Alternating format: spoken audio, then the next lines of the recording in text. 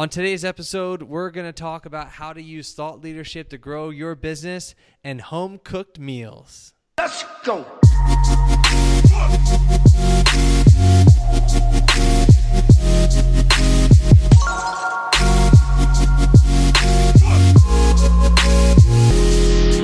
This is the Blind Entrepreneur Podcast, where we help entrepreneurs and business professionals execute their vision by guiding them to profitability. Today, we have Josh Steinle. He is the founder and CEO of MWI, a full-service digital marketing agency that works with companies of all sizes like Sony, LG, startups, and SMEs. He is also a TEDx speaker. He's written over 300 articles for publications like Forbes, Entrepreneur, Mashable, Time Magazine, and many more. He is also the founder of Influencer Inc., which helps individuals become thought leaders. Josh, good morning to you. Good evening to me. How is your day going? Hey, John, thanks so much for having me on the show. This is exciting. I'm so glad to be here. And I'm having a fantastic morning over here in Shenzhen, China. Very cool. So can't wait to pick your brain because you have a wealth of knowledge and wisdoms. But before we get into all that, we have to start the podcast off the same way we do every single time, and that's with an icebreaker. So Josh, are you ready? I'm ready. Let's do it. So imagine you just had the absolute best day of your life.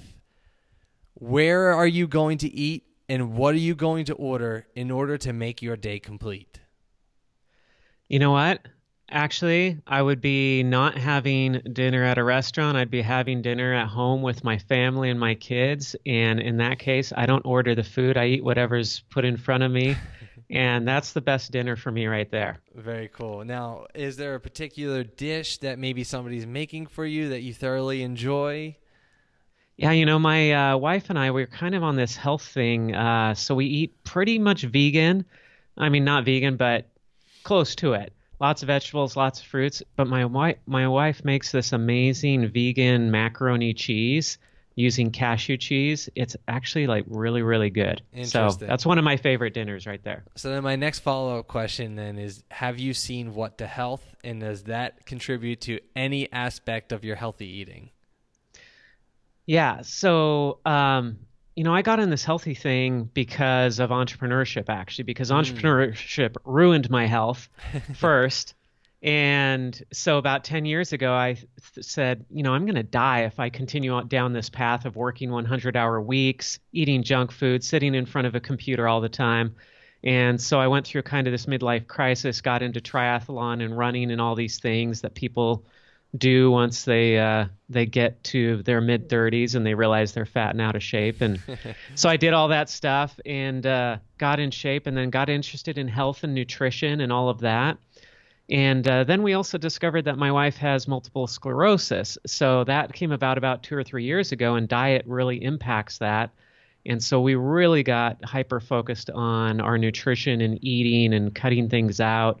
And it's been really kind of a blessing for us and our family to focus on health. And it's been great for the business, too. Like, I feel so much more awake and alive when I'm eating healthfully and getting the right nutrients into my body and stuff. So, sorry, a bit of a long answer there. No, it's a real answer. And honestly, it's interesting that you say that. And I asked that question that way because I, too, found myself eating a little bit more vegetables and being healthy. So, but let's get into that a little bit later. Let's set the core foundation.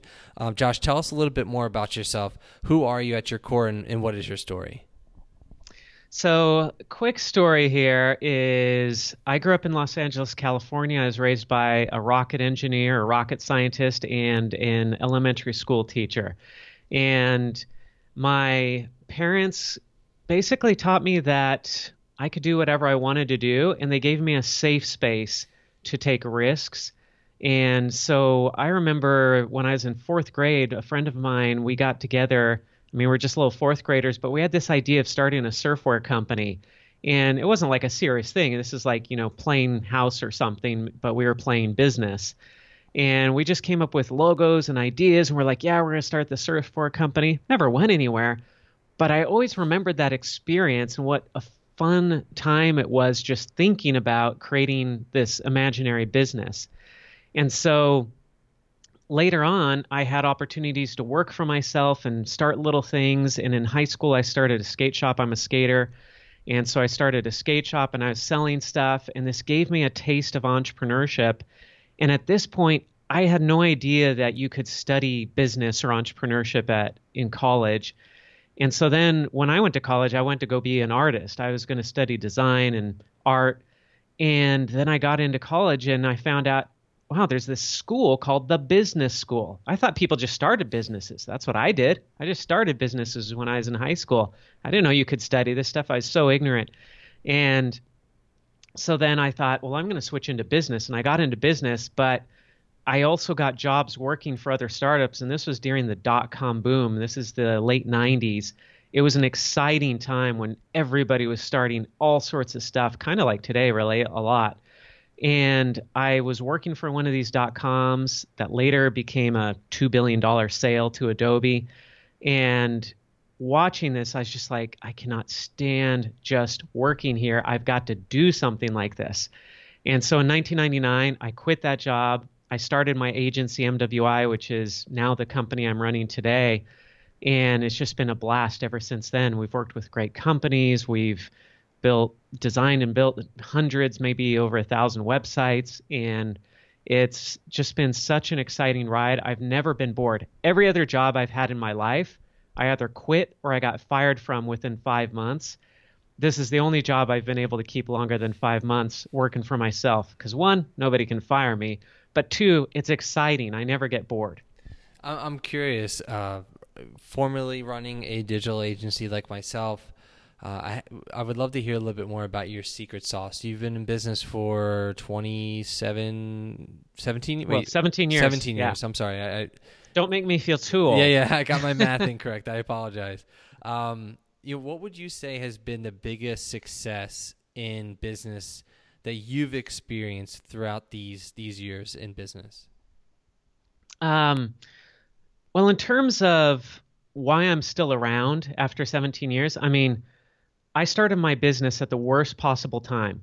I started in December of 1999, and for anybody who was working and in business back then, you know what happened in March of 2000? That was the dot-com crash, and a lot of companies went out of business. This is right when I'm starting my business. It's like, whoops, I just missed the wave, and now I'm experiencing the crash, and I just got started. And we survived, and then a little while later, we had 9/11. And a lot of companies went out of business during 9/11, during the terrorist attacks, because it really threw the economy into an upheaval. And we survived that. And then we survived the crash in 2007, 2008 with a big real estate crash and all that stuff, which we're still really in that recession from back then. I mean, there are people who say we've recovered and all this, but really we're still in a recession. It's been like a 10-year-long recession. And so all of that stuff, we survived. And the reason we survived was, I think, just plain and simple tenacity. I just didn't give up. I couldn't give up. Now, I don't think that's always the right decision to not give up. Sometimes it is the right decision to give up and go do something else if you're doing the wrong thing or if there's something a lot better that you could be doing. But the reason we survived is because I didn't want to give up. I chose not to give up. And so I was willing to do things that other people maybe weren't willing to do just to survive and to stick around. And the interesting thing is that the first 14 years of my business, we were not successful. I mean, we were successful in some ways at some things, but financially, as a business, which is kind of the main thing you have to be successful at to call yourself a business, we were not a financial success. And it wasn't until 2013 when I got the opportunity to start writing for Forbes and all these other publications. And something else critical happened, which was I brought on the right partner to run the business with me. When we got those two things together, the writing and my new partner, then everything blew up and became really successful. And now we're having this fun ride where things are going really well. There's still a lot of ups and downs, still a lot of challenges, but it was those two things, the magic sauce, the marketing, the content marketing we were doing for ourselves, and then having a partner who took pressure off of me and allowed me to do what I do best, which is that writing, while he took care of sales and operations and building the team and all that. that's what allowed us to really grow quickly. So there's a ton of businesses, entrepreneurs that would long for the perfect partner, that just need that perfect partner. What was that process like for you in finding the yin to your yang, so to speak? Well, the process took about 14 years. That's the bad part of it. The good news is it doesn't have to take 14 years for anybody else out there. The mistake I made early on, I brought on partners in the early days of my business, but I brought on the wrong partners at that point. And I'm not saying they were bad people or anything like that. It's just it wasn't the right match. And it took me 2.5 years to get out of those partnerships. And then at that point, I made another mistake was I said, well, I had this bad experience with partners. Therefore, I'm never going to have a partner again. That was also a mistake. But from 2003 until 2013, I didn't have a partner, and I told everybody, partnerships are the wrong way to go. They're terrible. They lead to all sorts of problems. I will never have a partner ever again. And it took me 10 years to get over that experience because it was such a negative experience that I had the first time. But in 2012, a friend of mine, Mark Browning, and we were together in Brazil traveling, and I was complaining to him about issues I was having with the business. And he said, Josh, I know you don't want to hear this because you say all the time you don't want a partner, but you need a partner. Like, that's what you need. And by this point, I was ready to be open to that idea, and I started searching for the right partner. And first, I just went to everybody I knew who I thought was a prospective partner, and I talked to them and said, are you interested in this opportunity? And people either weren't interested or they just weren't the right fit the more that we talked. And all through 2012, I was searching, and by the end of 2012, I'd kind of given up because I couldn't find anybody. I didn't know anybody. And then I was with my wife's family for Christmas, and I started talking to my brother-in-law, who I've known since he was 11 years old when I married his older sister, and who I had never seen as a prospective business partner because in my head, he's still kind of this little kid. Yeah. But we were talking, and he was telling me about his experience with door-to-door sales. He was selling pest control and alarm systems and that stuff. And the more I talked with him, I thought, this guy really knows sales. So I started asking him for advice, and then he started consulting with me, and then he started working part-time for me, and then he started working full-time for me. And then after about a year, all of 2013, I realized, this is the guy. This is the guy that is my partner. But I had never considered, I don't like hiring family or friends. And so I had just kind of written him off as I didn't even think about it. But after we worked together for a year and it just kind of happened naturally, I realized this is the guy. He's the perfect partner. And I gave him half the company. And I said, I want you to have half of this company I've built up because I want you to stick around and I want you to be invested in its success. And I know that that 50% that I still own is going to be worth a lot more than the 100% I owned before. So I gave half the company to him, brought him in, and his name's Corey Blake. He's done an incredible job. Interesting. Now, you also mentioned another part of your business other than finding the right partner, which is getting in front of influencers and becoming contributors and being featured in all these publications. So what has that journey been like? And I would love to dive in a little bit deeper because I feel like nowadays with influencer marketing and the entrepreneurs that are out there marketing their product and business, they always want that piece of being a contributor or being featured. That's like the Super Bowl to their life. So how has that transitioned your business, and what can we take in order to try to be more cognizant of being featured in these publications? Sure thing. So my story is that in 2013, I went to my friend Cheryl Connor, and she's actually the most successful contributor on Forbes. Successful in the sense of she has the post on Forbes that has been read more than any other. It's got over 10 million views. It's been wildly successful. If you've read any post that says something like the 13 things that mentally strong people don't do or that they do, she wrote the first one of those posts, and now a bunch of people have copied her and tried to achieve the success that she had with that post, but she was the first one. Anyway, so Cheryl was writing for Forbes. I actually didn't know she was writing for Forbes. I just knew her because she ran a PR firm, and I knew she was really good with public relations. And I went to her because I wanted to get those badges on my website that say, as seen in Forbes, Mashable, TechCrunch, Fast Company, all that stuff, because I thought my business is struggling. I'm trying to figure out how to bring clients in. And maybe if I had those badges on my website, that would add some credibility and help me to land more of the big clients I'm going after. So I went to her and I said, hey, Cheryl, how do I get these badges on my website? And this is the type of stuff that makes PR people roll their eyes, because she's like, that's not exactly what we do. We're not a vending machine giving you badges on your website. And she talked with me about PR and everything. But in the course of us having this discussion about what her firm could do for mine, I started doing more research on her, and then I noticed, wow, she's like in Forbes. Wait a second. How does she write for Forbes as a journalist and run a PR firm at the same time? I mean, those are two full-time jobs. So I said, hey, Cheryl, like, how's this thing with Forbes work out? I mean, how do you run a business and do this? And she's like, oh, I'm not employed by Forbes. I don't have a full-time job there. I'm a contributor. And I asked, well, what's a contributor? She said, well, Forbes has about 500 staff writers. Those are the people working full-time at Forbes. But then they've also got these 1,500 contributors who are just people who are experts like me on PR or whatever. And we write for Forbes for free. And I said, wait, why do you write for Forbes for free? She said, because I get to write for Forbes and I get to push out articles on Forbes, and it gives me massive credibility and it brings business to me. And I said, okay, I get that.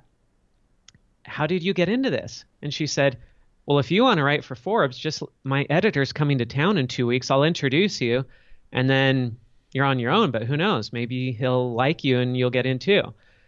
And I almost said, you know what? That sounds interesting, but I'm so busy. No thanks. I almost said these words. I mean, they're on the tip of my tongue, and I was like going back and forth. And I was like, yeah, that'd be great. Sure. And thank goodness that's what I said, because 2 weeks later, I got introduced to her editor, Tom Post, and he brought me in, took me under his wing at Forbes, and I started writing for Forbes, and that changed my whole life. Everything changed at that point. I started writing about entrepreneurship and business stuff that I had experienced, and at first that was just fun. And people liked it, and I got good feedback, but it didn't do anything for my business because I wasn't selling entrepreneurship. I was selling marketing at my business. But then I started writing about marketing for Forbes, and all of a sudden, my business started getting leads. So, for example, I wrote an article, How to Hire an SEO Firm, or 4 Tips on Hiring the Right SEO Firm. Well, when I wrote that article, what happened? First of all, that article shot to the top of Google for anybody searching for how to hire an SEO firm or anything to do with hiring an SEO firm. Well, who searches on Google for how to hire an SEO firm? People who are hiring SEO firms. So all these people who are trying to hire an SEO firm and they're searching on Google, they're finding my article on Forbes, which ranks really well because it's Forbes. And then they're reading the article and they're like, this guy has some good tips about how to hire an SEO firm. Oh, and look at his profile. He runs an SEO firm. We should just hire this guy's SEO firm. So we just got flooded with leads from this. And this wasn't really like super intentional. It wasn't like I was like, how can I use Forbes to get more business? It was more like, I should write this because I'm frustrated with people who don't hire my SEO firm and they don't go through the right steps, and I feel like they're making bad decisions about who they hire. I'm going to write an article on how to hire an SEO firm the right way. I'm going to give people good advice that's going to help them. Like, that's how it started out. But then I started getting all these leads, and I was like, wow, I just stumbled onto a gold mine here. Mm-hmm. And that article, that single article that I wrote for Forbes in 2013, I can track that article back to well over $2 million in revenue for my agency from that single post.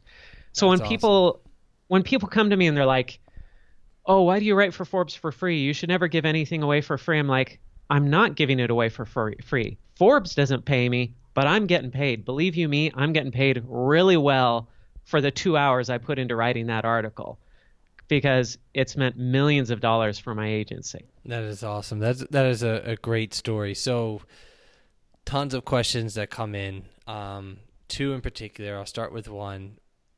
To those who may not be a contributor, what are some things that we can do right now that can set us up for success to become a contributor for these high profile publications? Right. So now, two things. First of all, if you want to become a contributor, I don't want to talk anybody out of that because, I mean, look what it's done for me. I mean, I can't sit here and talk about, hey, I just made $2 million. Oh, but you don't need to become a contributor. Like, no big deal. Like, it's awesome. If you can become a contributor, there's all sorts of great things that can come from that. At the same time, not everybody can be a contributor. There are thousands, tens of thousands of people who want to be a contributor at Forbes, and it just won't happen because it's a numbers game, right? You got to have the right connections. You got to have the ability to write the right way. So there are just all sorts of reasons why maybe it's not going to work out. But there are all sorts of other things you can do to get the same benefits or a lot of the same benefits without getting into that role. And what I hate to see is people who focus for a year or two on trying to get into a contributor position, and then they're ignoring all this stuff that they could be doing right now, today, to get the same benefits. So, for example, some of those things are go on Quora, Quora.com, if you've never been on Quora before, but go on Quora and start answering questions about what you do. Anybody can do this. It's free. It's a question and answer website.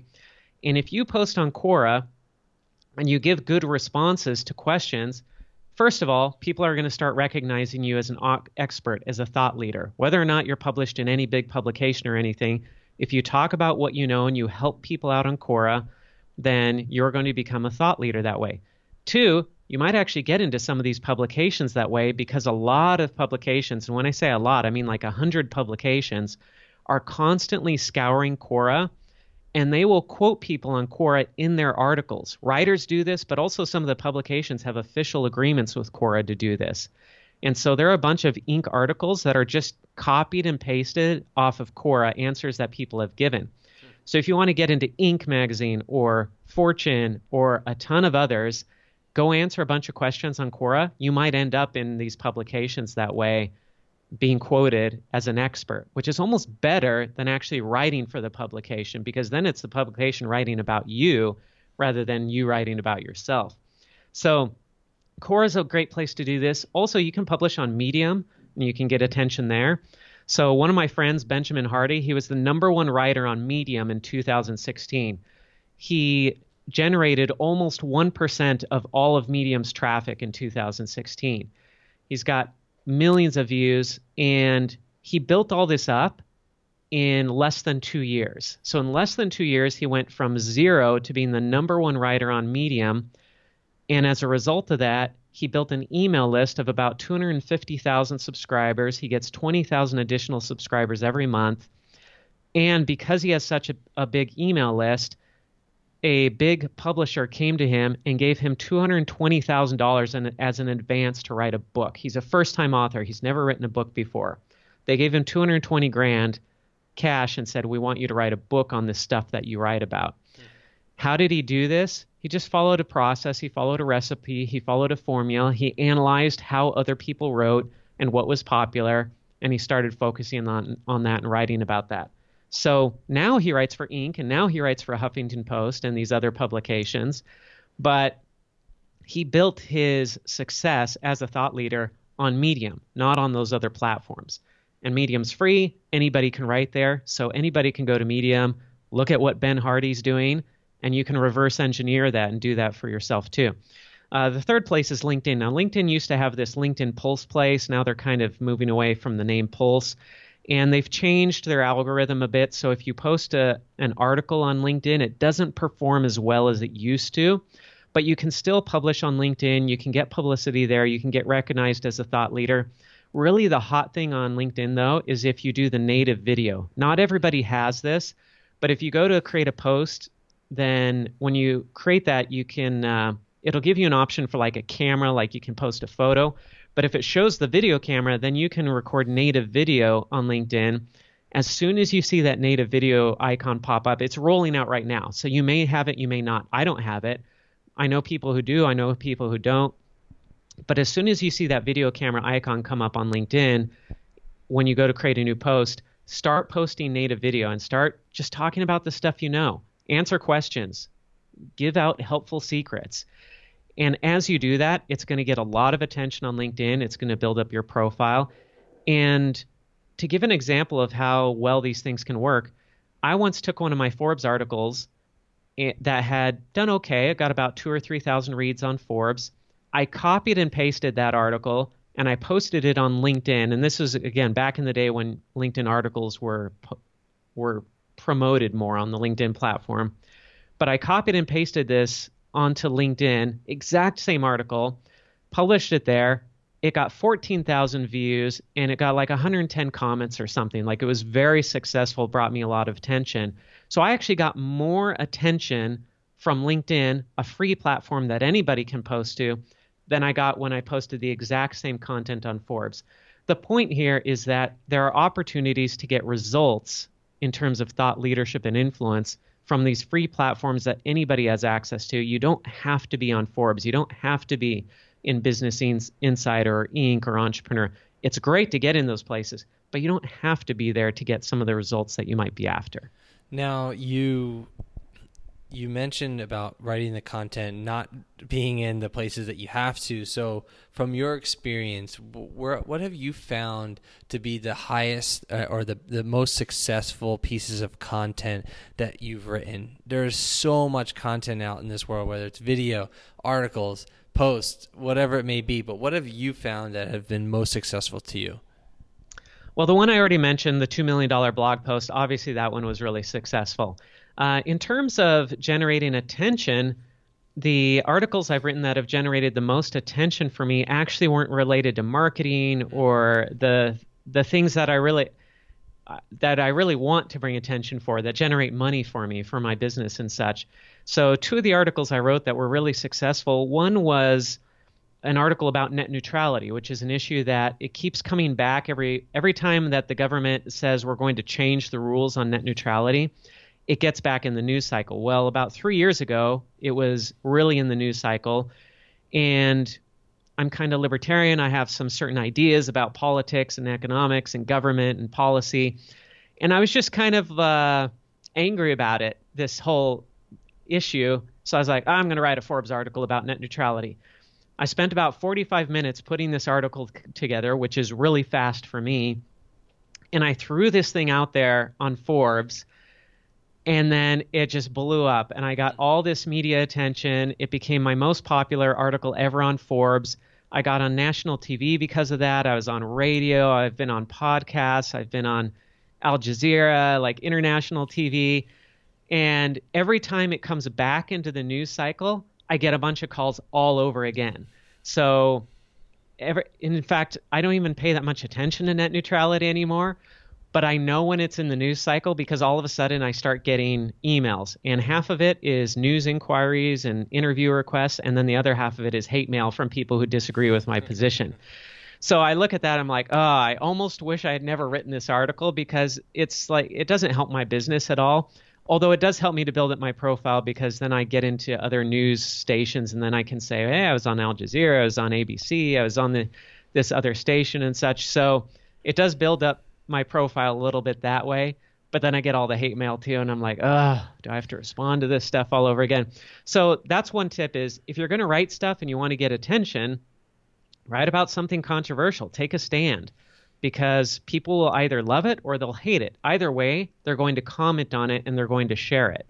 So that's something you can use to your advantage. You also have to be careful with this though, because it might take off in a way that you don't really want it to take off, and it might bring attention to you that you don't really want, and it might just be a distraction, which it kind of is for me, but I'll take it. Another one that I wrote that I'm much happier about that it's so successful was I wrote an article about how I prioritized exercise and fitness over my business, over being an entrepreneur. And my reasoning was, if I don't have my health and I can't function, I'm not going to be a very good entrepreneur. So health has to come first. Otherwise, everything else falls apart. So I wrote an article about this, published it in Entrepreneur Magazine, and it really took off and became popular, and it got syndicated by Time Magazine. That's how I got into Time. And it's been one of my longest lasting successes. I get emails and comments all the time from people who are still reading this article years later and saying, thank you for writing this. I appreciate this because I've been trying to figure out how to justify spending time at the gym and exercising when my business is struggling. And in the article, I give people permission to prioritize exercise and make that a priority over their business. And so people really seem to appreciate that. And I'm glad because I know that this matters so much, that health impacts how we think, it impacts our mood, it impacts our productivity at work. And so I'm really glad that people are reading that. Again, I've never made any money off of that article. It doesn't bring me business, but it really does satisfy my heart in that I feel like I'm helping people out. I'm doing something that helps entrepreneurs and helps business people that way. And there needs to be that balance too of just business and pleasure and fun, because business needs to be fun at the end of the day. Josh, we're going to change the conversation a little bit because I feel like we have a really good foundation of who you are as a business professional, a brilliant business professional at that. But something that I'm really curious about is, and this is a personal question, you are currently living in China. What has that transition been like for you? And if it's okay, if we can ask, why did you inevitably move there? So I initially moved to China or to Asia because my wife and I are adopting a child from China. And when we started looking into this, at first we were just saying, okay, well, we'll adopt from China like everybody else does from the US. And then you travel over there and then you get your child and you come back. But as we started looking at this adoption, we're adopting an older child. We thought, you know what? We've already got 2 kids. We've always wanted to live somewhere else and have adventures. Why don't we just move over there? That'd be fun. And my wife was crazy enough to go along with this. And so in 2013, we just up and moved, except we weren't quite crazy enough to move to China. So we moved to Hong Kong, which we felt like would be a little bit easier. So we moved to Hong Kong. And then I'm working there, and then the business took off there, and we got an office up and running. We've got about 10 people in Hong Kong working for my agency. And then that became self-sufficient, so we started saying, well, maybe we should go somewhere else. Should we move to Singapore? Should we go to Taiwan? And China seemed still a little bit crazy, but finally we thought, you know what? We should move to China, and let's move to Shenzhen, which is kind of the Silicon Valley of China. It's right across the border from Hong Kong, so it's still close to my office there. And so we moved to Shenzhen about a year ago, and it was absolutely the right move. It's been an incredible experience. We've been learning a little bit of Chinese. We've been having fun over here. But the biggest thing that's come out of it for me business-wise is just seeing the scale of how things are happening here. Shenzhen is the 3rd largest city in China, and it is growing fast.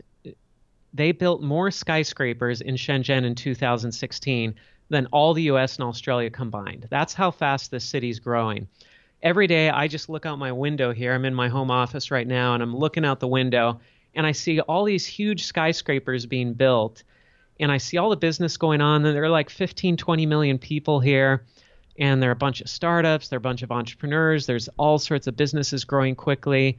And it's just so exciting to see how big this is and the big numbers.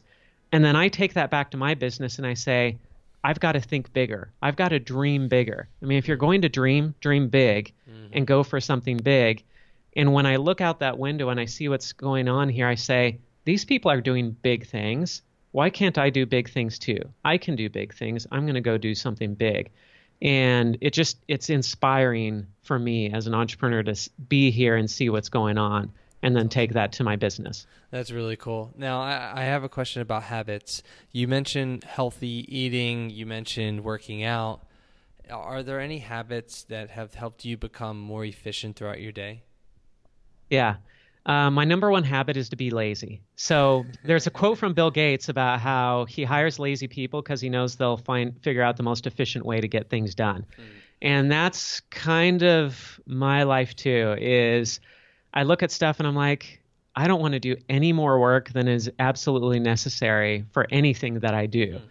And you could look at that either as being lazy or as being optimized minded. And so I look at what I'm doing and I say, what's the shortest path? What's the most efficient path to get the things that I want in life? And for me, I've learned this the hard way, that fitness and exercise and health and nutrition and a schedule and sticking to a schedule, these are things that I used to feel were restrictive and kept me from working in the business and getting stuff done. And the result of that, back when I thought that way, was I worked 100 hours a week. I slept at the office a lot.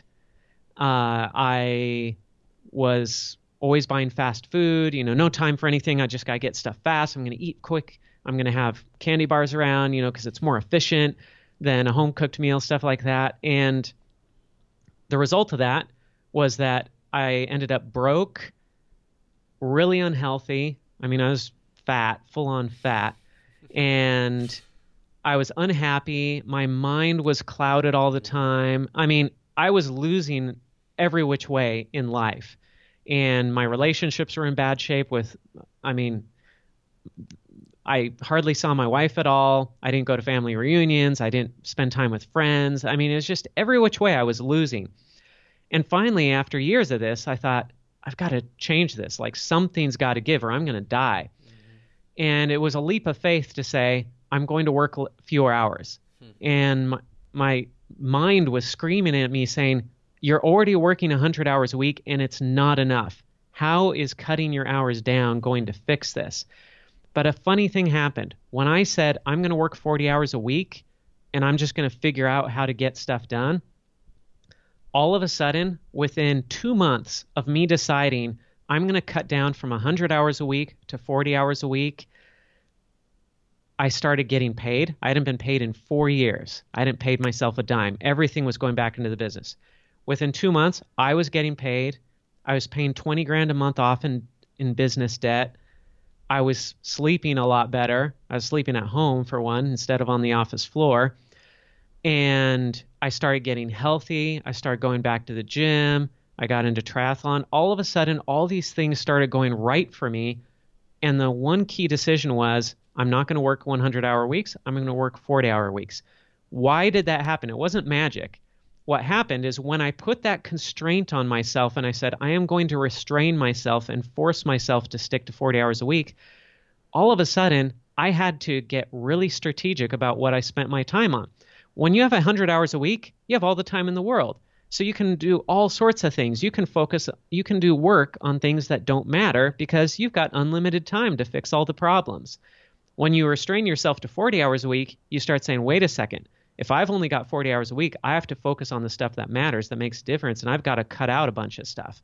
So I started cutting out all the stuff that didn't matter, and I started fixing problems that I had let go for too long before. Because, hey, I've got limited time here. I got to be efficient. So I started making better business decisions, and it just turned the business around instantly like that. It was amazing. That's awesome. And your answers are so honest and sincere and genuine. Thank you for all the information you provided thus far. I just do have one final question for you, if that's okay with you. And this podcast, The Blind Entrepreneur, was created for individuals who are stuck in business. They currently can't see the obvious. So, to those individuals, you've given already a ton of advice. What are, just to summarize everything that you said, what are 3 pieces of advice that you would give to a fellow entrepreneur? So, number 1, trust your wife. She's probably right, or your spouse, or your partner, or your best friend, or your guru, or whoever your mentor is who has an outside perspective. Trust their advice because they probably see a bunch of things that you don't see, going back to being blind. So, and if you don't have somebody who fills that role, find somebody, find a mentor, find a mastermind group, find a peer group, whatever it is, but get somebody with an outside perspective who will give you honest and frank advice and not hold back. That's why I'm alive today. That's why I'm here. That's why I'm successful, is because I have somebody, my wife, and other people who give me that type of advice. Number 2, I'm a huge fan of artificial constraints. Don't let life be your constraint. You decide where the constraints are. Because if you let life boss you around and give you the limits, then you're not in control. You're just reacting all the time to what life throws at you. But if you say, I'm going to create my own limits, then you can use those limits to your advantage. An example of that, which I just gave, was life limited me to working 100 hours a week. And that was terrible. When I limited myself to 40 hours a week, then I took control of my life and things started turning around. And you can apply this in all sorts of places in terms of creating these artificial constraints to give you control, to give you power over what you're doing. And then the third thing is, there's this great quote from Jack Canfield, who's the author of Chicken Soup for the Soul. He says, I'm paraphrasing, but something along the lines of, there's great power when you take full responsibility for everything that happens to you in your life. Now, are you responsible for everything that happens to you in your life? No, you're not. But when you take responsibility for everything in your life, you take control, you get power, and you start making better decisions, and amazing things will happen when you adopt that mindset. When you stop saying, oh, I'm a victim of things that are happening, and you start saying, I am in control of my life, and I'm going to take responsibility. Even for the stuff I'm not responsible for, I'm still going to take responsibility for that. It will change your perspective, and all of a sudden, amazing things start happening to you. Awesome. Well, Josh, incredible interview. Thank you so much for the words of wisdom. You successfully completed the podcast, so congratulations to you, sir. Without further ado, the next 30 seconds is all about you. Tell us a little bit more about yourself. Tell us a little bit more about how people can follow your journey, your mission, and potentially even becoming a client of yours. Sure thing. So my agency is MWI.com. If you need a full-service digital marketing agency that's really expensive, vomit in your mouth expensive, but really good, you can go find us there. And on the other side of becoming a thought leader, I've got a Facebook group. If you search for the Influencer Inc. Facebook group, we've got 3,200 people and growing quickly. It's all people who want to become thought leaders and influencers. And also I'm launching a course on how to become a contributor to Forbes. So you can find me at joshsteimle.com. That's JOSHSTEIM as in Mary, LE.com. And I've got a course I'm launching there on how to become a contributor. And you can find all my social media profiles there as well. Very cool. Well, Josh, thank you again so much for your time. To those of you who are still watching and listening, thank you guys for always liking, commenting, and subscribing. Don't forget to subscribe to the podcast on YouTube and head over to theblindentrepreneur.com for more interviews. Josh, until next time, everyone, thank you guys so much. Have a great day and an even better tomorrow. Thank you so much for watching this video. Don't forget to follow me on any and all social media platforms using the long last name above, followed by the letter J. If you want to get lost into the dark abyss of YouTube, click either left or right for another video. And finally, don't forget to hit the subscribe button. No, seriously, don't forget.